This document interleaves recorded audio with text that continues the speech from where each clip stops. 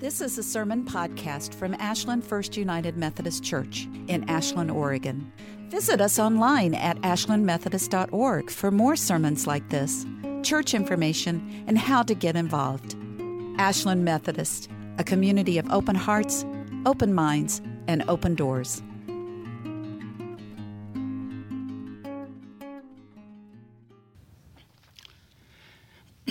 Well, I'd like to begin my first sermon here at Ashland first by saying thank you, which I think I've already said, but I'm going to say it again. Thank you. You know, I'm grateful for everyone who has helped make our transition smooth and pleasant.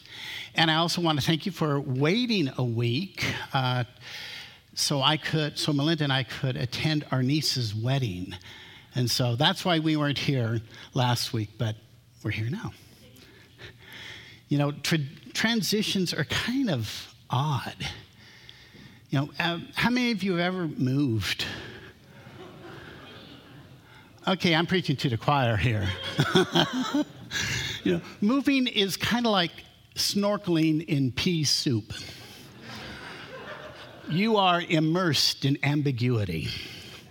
You don't know where anything is. It's an effort trying to wade through it all. And when you get down to it, it is just one great big mess. If you've been through a move, which most of you have, you know what I'm talking about. Now, our house is coming together, but we still have things that won't find its home or its place for months. But we're doing okay. We're doing all of that on top of the emotional stew that happens with a move. You know, one week you're saying goodbye. We're saying goodbye to our friends and our families up in the Portland area, and then we're here saying hello. You know, and it's like your psyche says, time out. You know, which is it? Hello, goodbye, goodbye, hello? What's going on here? And the answer is yes, it's both. It's just both. A change in pastors, I think, can be interesting. It can be challenging, I think, both for the pastors and the congregation. Like I mentioned earlier, the first Sunday is like kind of a gawky first date. You know, it seems a bit awkward. And, you know, it's going to take time for us to get to know each other. It's going to take time for us to get to know how to listen to each other. But that's part of the fun of it, kind of the newness and the exploring and stuff. And that's why I chose to preach from 2 Kings. I'm usually a lectionary preacher, which I'm sure some of you have heard about the lectionary preacher. It's a 3-year cycle of scriptures that congregations go through in order to have a broad exposure to the Holy Scriptures instead of just kind of a narrow view. But I veered from that because I thought, like I said, this passage was so appropriate. It's about a transition in preachers in Samaria. It's in the circuit of the North Israel Conference. And the story begins with the writer announcing a change in appointments. And so the great cosmic bishop has decided that it's time for Elijah to retire and to pass on the appointment to Elisha. Now, when I think of Elijah, I kind of imagine him as kind of this crusty old maverick, you know, with maverick of a prophet, and he kind of has like razor stubble, like Clint Eastwood in a robe and flip-flops, you know? and do you remember when he had the showdown at the OK Carmel? Yes, it was up there, and 50 of Jezebel's henchmen were there. And there's Elijah by himself going, go ahead, make my day. You know, well, Elijah had been prophet slinging for 50 years and fighting idolatry and holding the kings and monarch accountable. And now it's time for him to pass on the mantle to someone else. Now, there's a really odd cycle. If you read the whole story from the beginning of the chapter, there's this really odd cycle of events that occurs. 3 times, Elijah, who we know is going off, tells Elisha to stay put. And I don't know why he said that to him. Because after all, we're pretty sure he's got the appointment. So it starts back in 1 Kings when Elisha was holed up on Mount Horeb having a pretty serious confab with God about his future. Elijah is thinking about resigning. And God tells him, hold on, what are you doing here? There's so much more to do. And so one of the first things that Elijah is told to do is to go anoint Elisha. And so he does it in a rather odd way too. Elisha's out plowing in his father's field. And then Elijah comes running along. It almost reminds me of a Monty Python routine, You're in the field in the distance. You see the little figure of an old man going like this, holding up a cloak. And he's just watching him. And then Elijah runs past Elisha and throws the cloak on him. And so Elisha picks up the cloak and says, hey, mister, you dropped this. And so he says, let me go back and tell my folks goodbye, and I will follow you. Well, Elisha knew what was going on. But Elijah, in kind of a crotchety manner, says, go back. What have I done for you? Well, Elisha knew good and well what just happened. So he ties up a few loose ends, goes back home, and sets off following the prophet. And what I think is really funny, I really understated what Elisha did. He's plowing the field with these oxen, a huge team of oxen. He goes back and slaughters the oxen and has a party. He gives the food to the neighbors. I mean, that's talking about commitment to your new appointment, Everything gone. Well, it's also rather interesting, that mantle. The mantle he was wearing. It's an important symbol of the prophetic gift. When the two reach the river, Elijah takes it off and rolls it up and smacks the water with it. And the Bible doesn't tell us this, but I wonder if Elisha thought, about time he washed that smelly old thing. Well, the water sought the same thing, and so it split right in two.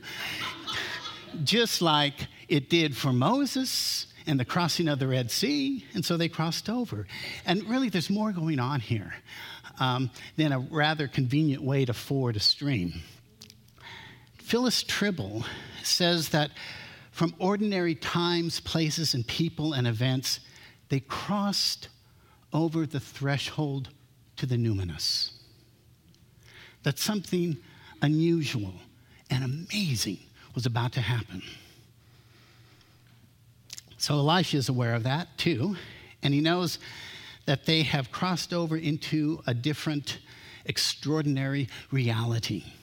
And he doesn't want to waste a moment's opportunity, so when Elisha turns to him and asks, tell me what may I do for you?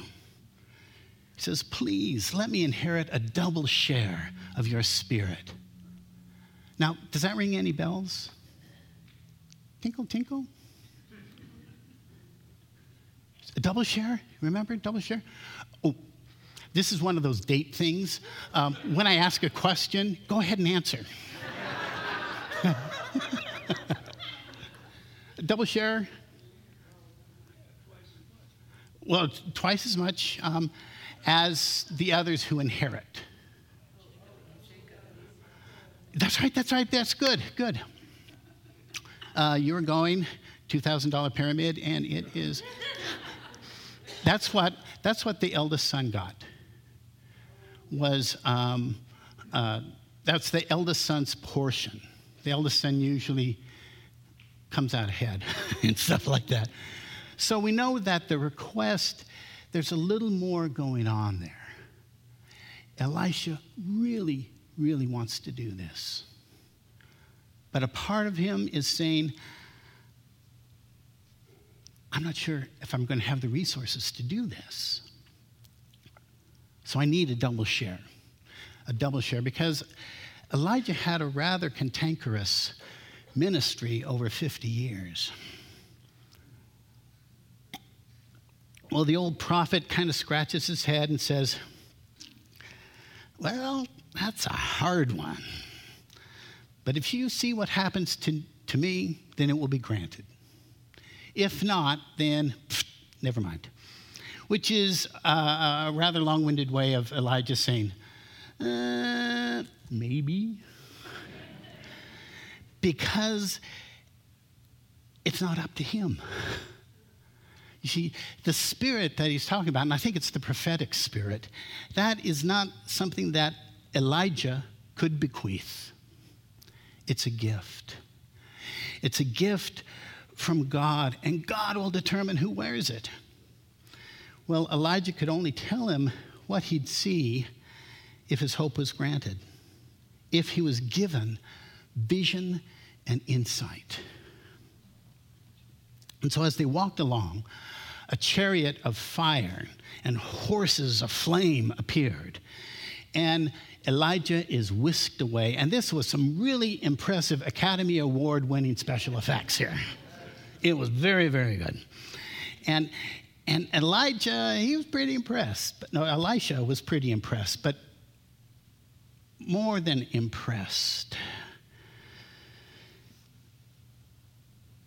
He had one of those seminal moments in his life when he witnessed a crack between the temporal and the eternity open up. Witnessing that moment when the mundane and the ordinary is infused with a sacred possibility. And he was a part of it. Yes. Wonderful. So he cries out and he tears his robe or his clothes. And it says he actually tore him in two. And as you probably know, tearing one's clothes is a sign of mourning in the Jewish tradition. And so tearing it into two pieces could mean that, he's ready to give up being an apprentice and ready to take on the mantle. Or it could be an expression of his grief that is so intense that tearing a pocket's not going to do it. Maybe it's both. It's a really poignant episode, reminding us that it's okay to feel sorrow and a sense of loss when someone who's been a spiritual leader or a caregiver leaves. When we've been touched by grace through them. It is a natural and a sacred thing to grieve.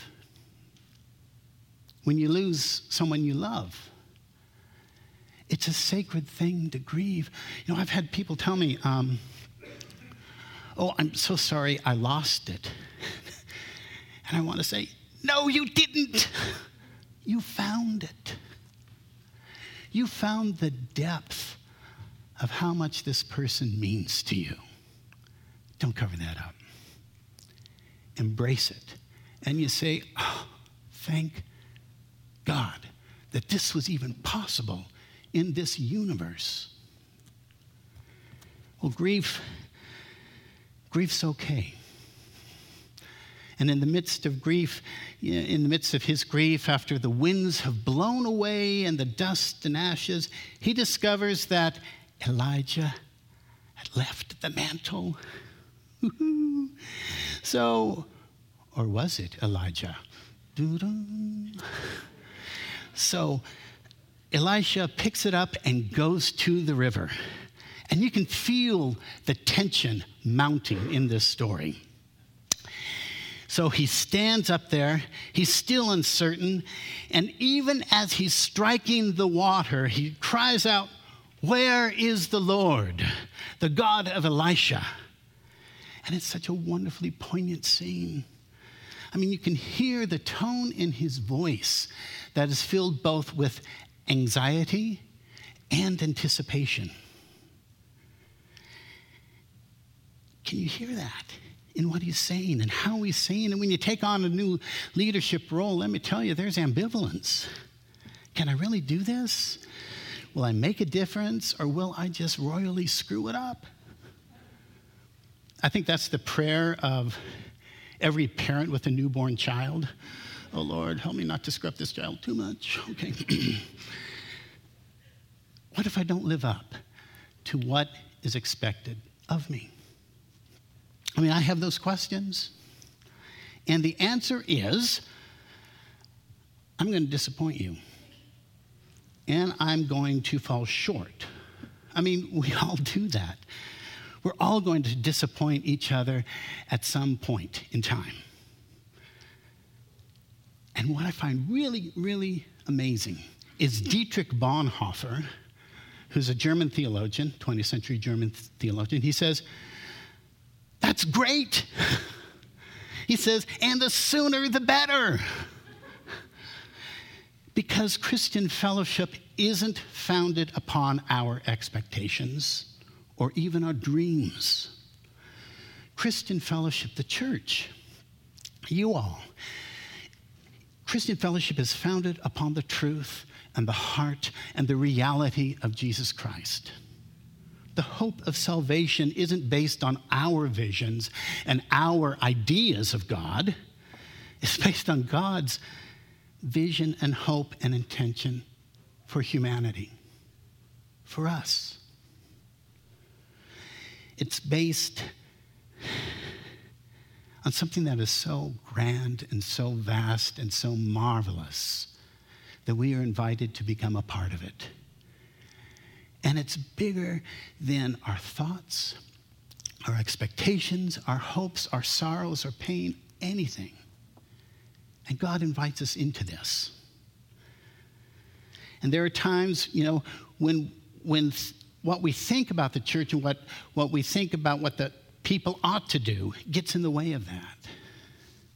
So in a way, you're going to love this one.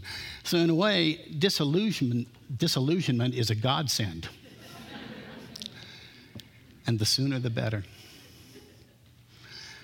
Which is why Elisha's question is the right question. Where is the God of Elijah? Not, where are my resources? Where are my commentaries? Didn't I put my robe over here? No. The question is, where is God in all of this? Oh, we'll find out. Elisha takes that old mantle, rolls it up, slaps the water with it, and voila, it splits apart. Cecil B. DeMille couldn't have done better with it. It was marvelous. And the answer is here. Where is God? Where is the God of Elijah? Right here. Right with us. And the only thing tangible that he has left of Elijah is that mantle. Now, that mantle must have acted as a talisman, but it was a sign of authority and power. He's parted the waters with it. And it's also a sign of affirmation. What's interesting here, that the word for mantle, and I'm probably going to butcher this pronunciation, but it's rooted in the Hebrew word adar, meaning glorious or magnificent. And in the Bible, it's only used in connection when talking about God. And so when he puts on that mantle, it's a sign of God's glory, of God's presence with us. And that is amazing. Authority, power and affirmation for Israel to hear that despite the change in leadership from Elijah to Elisha, there's a continuity in the presence of God. Continuity that runs through it all. And that's what Bonhoeffer is talking about when he says that Christian fellowship isn't a human ideal, it's a divine reality. Not a psychic attitude, but a spiritual truth. And its palpability, are you ready for this? Its palpability is manifest in how we care for each other.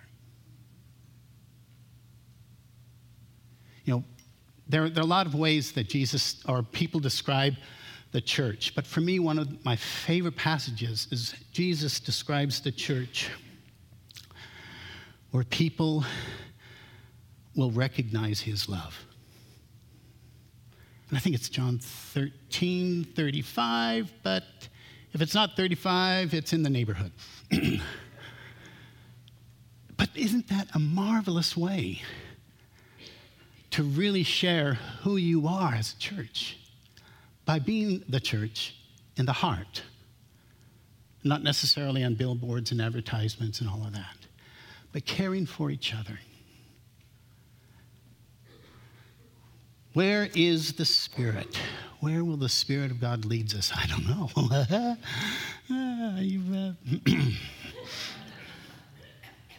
But are you ready for one wild ride? Amen.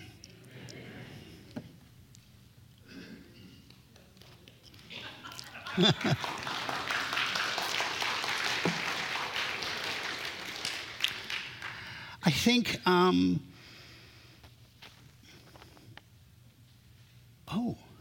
have to turn the page. Before we jump into the liturgy of communion, we're probably going to do things a little bit different from what you're used to, but from what I understand, you've done it so many different ways. It's kind of mixing it all together. I prefer to use the method of intinction. And what does that mean? Some people call it dip and split, but I don't think that's very liturgical. It is where I break the bread, you take a piece of bread, and you'll dip it in the cup and eat. So we're not cutting up the bread, but we're just serving from one loaf. And that's how Paul describes communion in his letter. I think it's in the Corinthians. It's in the Corinthians. One bread, one body, one loaf, one Lord. And so that's the symbolism behind it. And we're going to have 3 stations, one right here, and our gluten-free station will be over here. And so I understand that before some folks who have gluten issues have always had to come up front and stuff like that. Don't worry about that. Just mix in with everybody else and come forward. Anything else? Oh, there are plates here that I mistook for. What are these plates for? For the neighbors? This is for me?